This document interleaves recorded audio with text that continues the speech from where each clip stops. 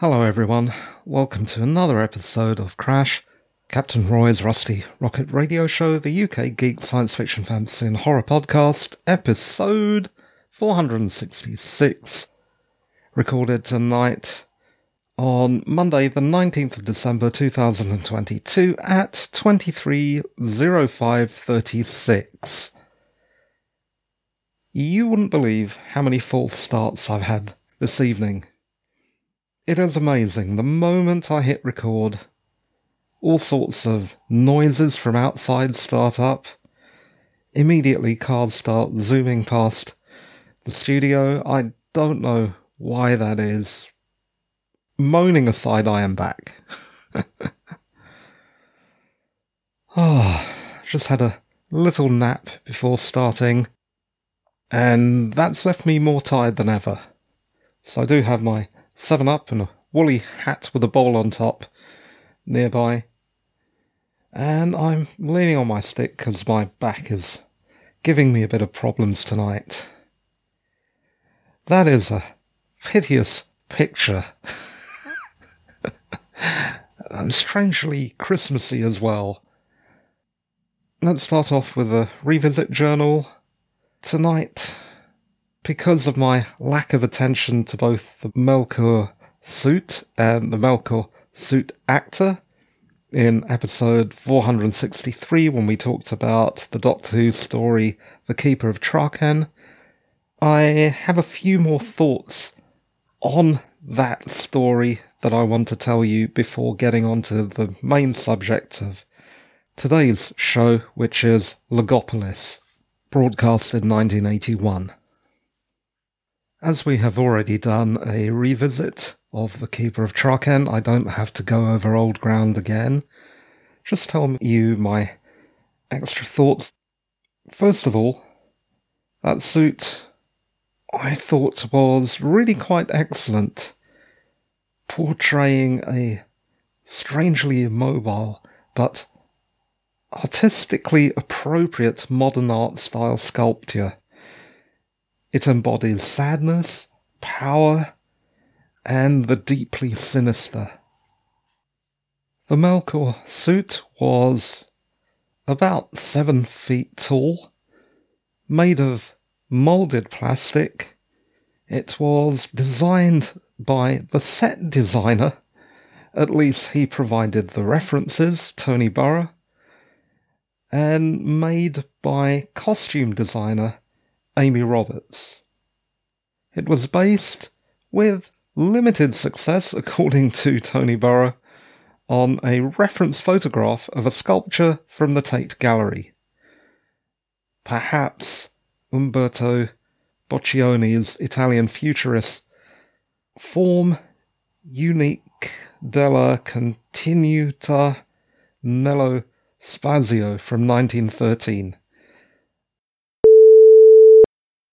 Credit goes to the Shannon Sullivan Doctor Who site for that. This last part, the specific sculpture, is unconfirmed, but I've seen a picture of it and I can see the connection. So I was right about describing it as modern art style, at least in 463. The Melkor suit actor was Graham Cole, an actor I know well from UK TV and especially the UK TV show The Bill. There is a publicity shot of him looking extremely uncomfortable in the suit and also uncharacteristically mustachioed, but still managing to do a really wonderful job portraying the evil Melkor. I don't think suit actors get enough credit. I'm not sure he was credited for this role. That is it for the suit. Though we still haven't finished with The Keeper of Traken, I've got a few more interesting little tidbits. On other media, the novelisation was written by Terrance Dicks and published by Target in 1982.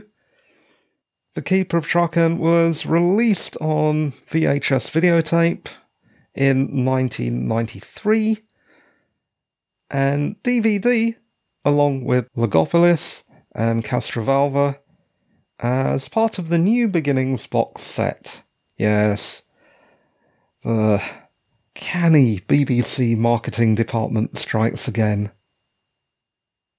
The late Anthony Ainley, yes, another interesting tidbit, was really sporty, loved cricket, and was apparently reintroduced to it as an adult by his friend, Sophie Aldred, the actress who played Ace later on as Sylvester McCoy's companion.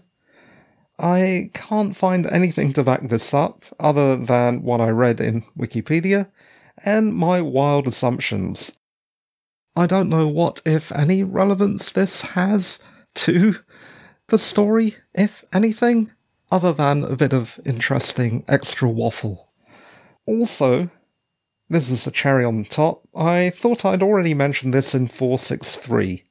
In fact, I'm pretty sure I did, but on the slightest off chance I didn't, here it is, that glorious piece of thorough investigative journalism again.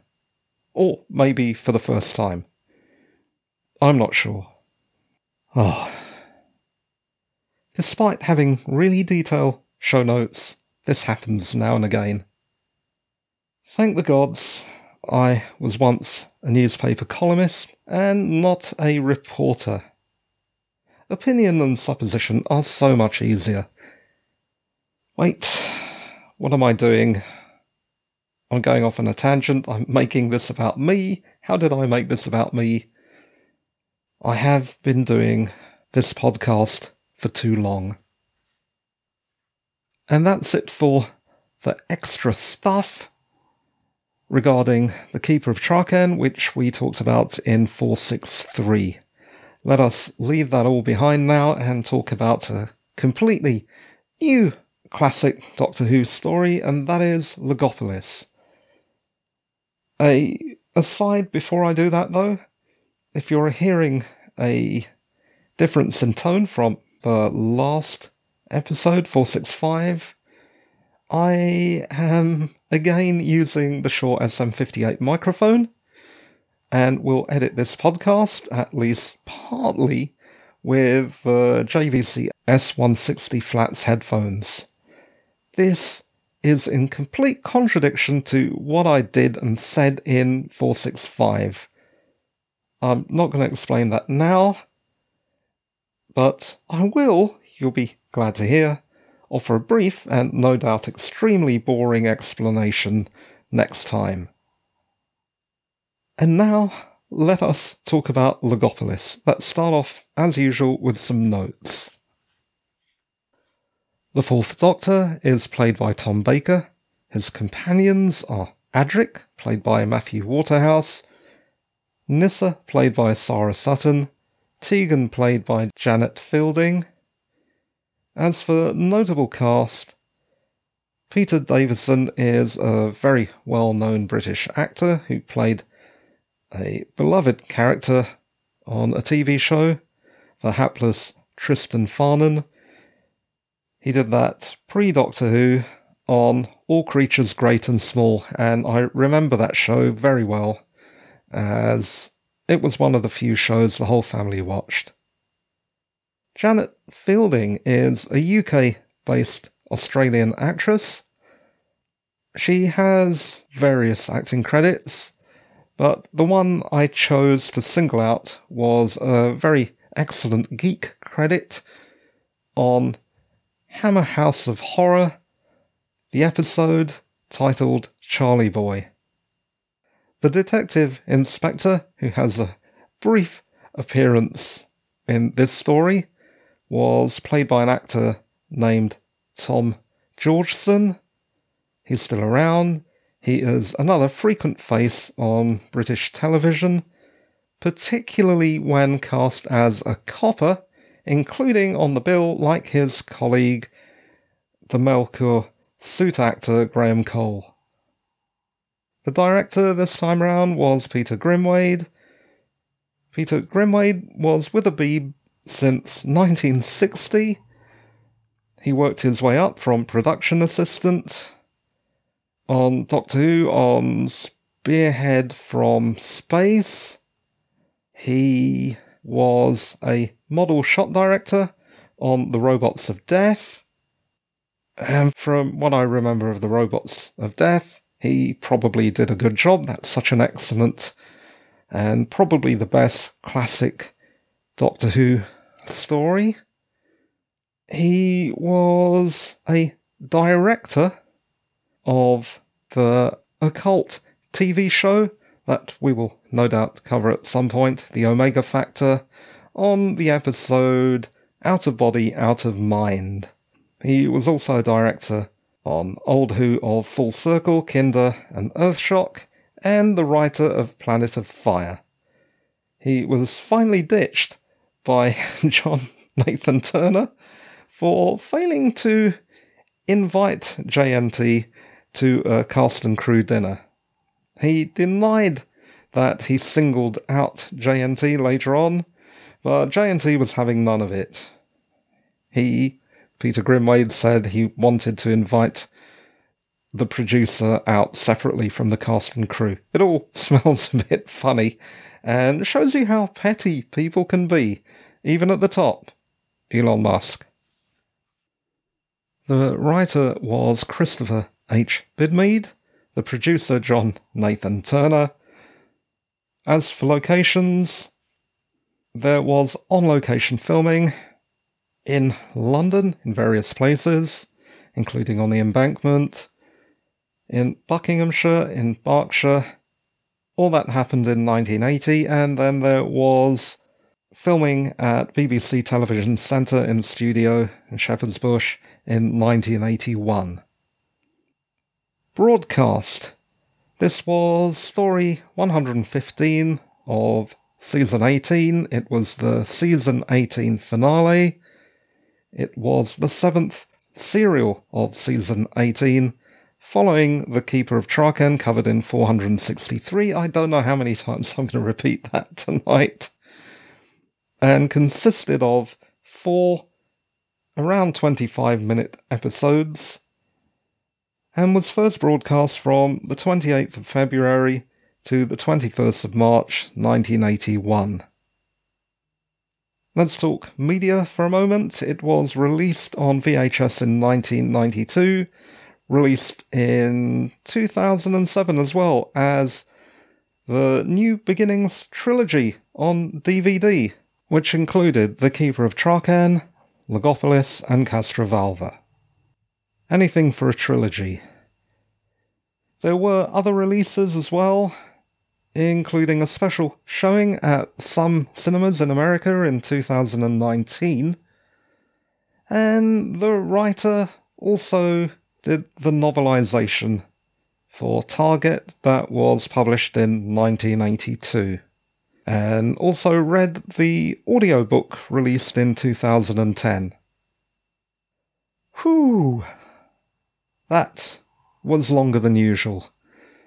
I don't know what's happening to my notes. They're supposed to be brief notes. They seem to be expanding. Anyway, as usual, let's talk Zeitgeist, UK Zeitgeist, and tell you what happened on that first day of broadcast back in 1981. I could find nothing apart from the extremely repulsive fact that Joe Dolce's, of Joe Dolce Musical Theatre, horrific earworm, Shut Up Your Face, was number 1 in the UK. I remember that song very well, and now it's in my mind again. For God's sake, do not Google this, do not look it up on YouTube. You will never get that out of your head, and you'll end up in an insane asylum. Thanks a lot, Joe Dolce. Also, as usual, let us roll our audio clip. And then I'll tell you what happens. Rolling clip in 3, 2, 1. Must be intelligent life at the end of this lot. Adric! Nissa! An alliance with you, Doctor? In the circumstances, yes. Doctor! it's the end. Okay, hope you enjoyed that. During that pause, I was deploying the bobble hat. The bobble hat has been deployed. The remaining 7-Up has been quaffed. Let me now tell you what happens in Logopolis. The Master's TARDIS, disguised as the Doctor's police box, eats a policeman in Barnet by the side of the road, and we hear the Master's echoing laughter. In the TARDIS, the Doctor tells Adric that the TARDIS is falling apart due to age, entropy specifically. Then the TARDIS cloister bell rings, signifying serious trouble. So instead of going immediately to Gallifrey, the Doctor uses this as an excuse to go to Earth and materialises around a real wooden Earth British police box in order to record its exact dimensions. He does this so that he can ask, on his next trip to Logopolis, the Logopolitans to use their special mathematics, block transfer computation, to restore the TARDIS. Unfortunately, the aforementioned police box is in actuality, as we have already said, the Master's TARDIS. The Master then rematerialises his TARDIS around the Doctor's, leading to a confusing, complicated loop in which one TARDIS is inside the other, and vice versa. On Earth, a new airline stewardess, Tegan Jovanka, and her aunt are on the way to the airport so that she can begin her new job. Her aunt's unreliable sports car breaks down, leaving them stranded near the police box. Tegan goes in to seek help in the police box and ends up in the Doctor's TARDIS, while her aunt unluckily enters the same space, but instead enters the Master's TARDIS, whereupon she is set upon, shrunk, and murdered by the Master. Goodbye, Auntie. The Doctor exits the TARDIS, is confronted by the police, who demand an explanation for the red sports car, empty except for the dead shrunken policeman and Tegan's aunt. The Doctor sees a mysterious pale humanoid watcher in the distance. Then he and Adric, through a ridiculous bit of subterfuge that includes Adric riding off on a policeman's bicycle and then crashing it, escape to the River Thames. And there they see the Watcher again. The Doctor goes to talk with the Watcher, and leaves Adric behind to wonder what's going on. Finally, they travel to Logopolis, where the Doctor seeks the help of their leader, a chap called the Monitor. The TARDIS shrinks during the attempt to fix it, due to the Master's killing off of Logopolitans while on a gleeful killing spree. In other words, without key Logopolitans adding to this calculation, the calculation goes wrong. In order to force the Logopolitans to explain why a facsimile of Earth's Pharos Project radio telescope has been duplicated on Logopolis, the Master, with an enslaved Nyssa, silences Logopolis with some kind of device, and that halts all other block transfer computation planet-wide. The Monitor begs him to stop, but by the time he does stop, it is too late. The planet begins to disintegrate, and then the universe itself begins to succumb to entropy. The Monitor explains that Logopolis is the keystone, the causal nexus, maintaining the universe by using block transfer computation and the Pharos dish to create charged vacuum emboîtement, CVEs. We've heard of those before, haven't we? Those are what led the Doctor into E-space, and all that is there to prevent the end of the universe. In other words, Logopolis is stopping things falling apart completely. Even the Master is now concerned, and he and the Doctor agree a truce. They put into action the Master's brilliant plan to save the universe, and they leave for the Pharos project on Earth in the Master's TARDIS. Adric and Nyssa follow in the Doctor's TARDIS, piloted by the Pale Watcher, who takes them outside the universe, which is where they witness Traken destroyed. They then make their way to the Pharos project, with Adric now piloting the TARDIS. At the Pharos project, the Doctor and the Master initially work together, but the Master betrays him and then holds the whole universe hostage. After disconnecting a cable and foiling the Master's evil plan, the Master escapes, but the Doctor plummets from the radio dish. Watched by his companions, he lies dying. He remembers old friends and foes, then melds with the Pale Watcher, who walks towards him, and they join together. The Pale Watcher is his future self, and then regenerates into the Fifth Doctor. Okay, that's what happens. Let me tell you what I thought. I've been dying to do this. Okay, first of all, this took me longer than it should have done for a lot of reasons, but one of the most frustrating reasons is I couldn't quite work out the sequence of both the TARDIS's movements within one another. All this loopy recursion made my head spin, as we'll soon find out after the Italian futurism of the Keeper of Traken and the mathematical oddity of Logopolis. Things are going to continue to become increasingly arty in a weird Etcher-like way as we hurtle towards Castrovalva. Though, honestly, I haven't revisited Castrovalva in many, many years, so I could be wrong. Maybe we'll go off on a completely different type of story next time. We'll see.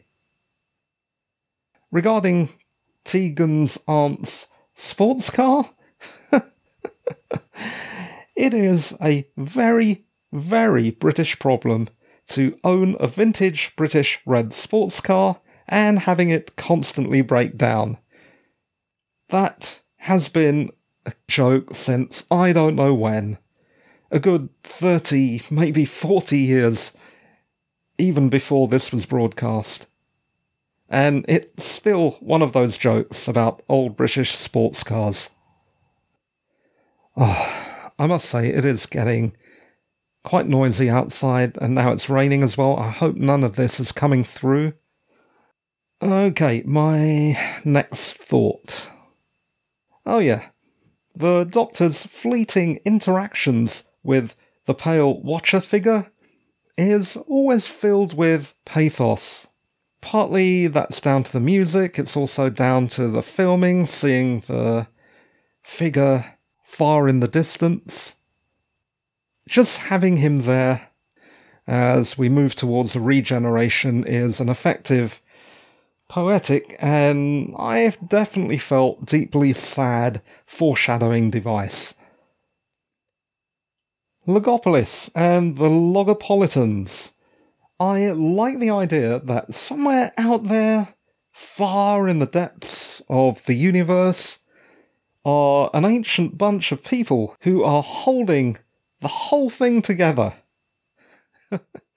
It reminds me of Time Bandit's rebellious cosmic maintenance crew, or, on a smaller scale of course, the planet builders of Magrathea from The Hitchhiker's Guide to the Galaxy. There is something satisfying and very interesting about seeing how things might work in the background. That feeling that you haven't been let into the full story, and if you could only peek behind the curtain, you would realise things aren't quite what they seem. On an even smaller scale, it was what attracted me to Dean Motter's Mr. X, a guy who knows all the hidden ins and outs of the city. He'll go in one door and come out some window or on a roof because he has the plans. Yeah, I like that. Let's talk about block transfer computation for a moment, which sounds very real but is completely fictional. It is maths with externalized physical effects. What a crazy and creative fictional idea that is. That simple, incredibly complex calculations can have an effect on matter. That is absolutely fascinating. And just to think, it was just a throwaway piece of fiction dreamt up by Bidmead for a few episodes of Doctor Who. I find that amazing. Let's talk character development. We learn that the Master is brilliant. He is also, however, a psychopathic serial killer, and not averse to ending the entire universe if it doesn't capitulate to his whims. In other words, the Master is a nasty bastard. Nyssa. I am slowly warming to Nyssa. It is taking me longer than I feel it should do for a companion, though in the last episode of Logopolis, seeing her face as she mourns the loss of both of her parents and her planet and her whole civilization made me feel empathy. That scene almost certainly was influenced by Princess Leia witnessing the destruction of Alderaan in Star Wars. If it wasn't, I don't believe it. I'm sure it was influenced by that. On the other hand, I immediately liked Tegan. Tegan Jovanka is down to earth, she is very human, also very resourceful. For example, in thinking quickly and distracting some security guards at the Pharos project so that the Doctor and the Master can make a run for it. And regarding that scene with the guards, with all the running, there is some extremely funky music as the Doctor and Master make a run towards the radio telescope dish. Very, very funky. For some extra geek cred, the Doctor goes 80s microcomputer geeky as he explains non-volatile bubble memory. Then he says he'll have to go to Earth to find a computer to read it. At one point, I'm sure I even saw the top casing of a BBC Micro on a pile of discarded parts, and on top of a bank of instruments, a Sony PVM CRT. A monitor, no doubt, borrowed from the Beeb Studios. All that stuff made me feel very nostalgic for the 80s. Even though I wasn't really a big fan of the 80s, I did feel some nostalgia. 8-bit computing. The Pharos project on Earth was a, of course, fictional British version of SETI, the search for extraterrestrial intelligence. And the thought that an alien could repurpose SETI to blow us all up is ironically funny.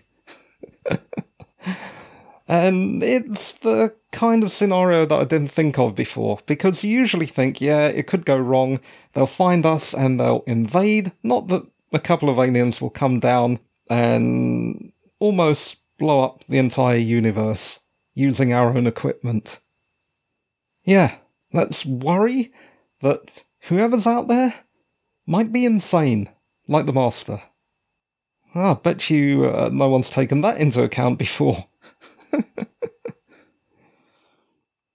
The TARDIS, shrunk to comedic proportions by the Logopolitan's cocked-up calculations, is straight out of New Who's Flatline. Do you remember Clara communicating with the Doctor, who's still full size, through his extremely small TARDIS? Ridiculous. Time Lord engineering. Fantastic. Overall, Logopolis was great.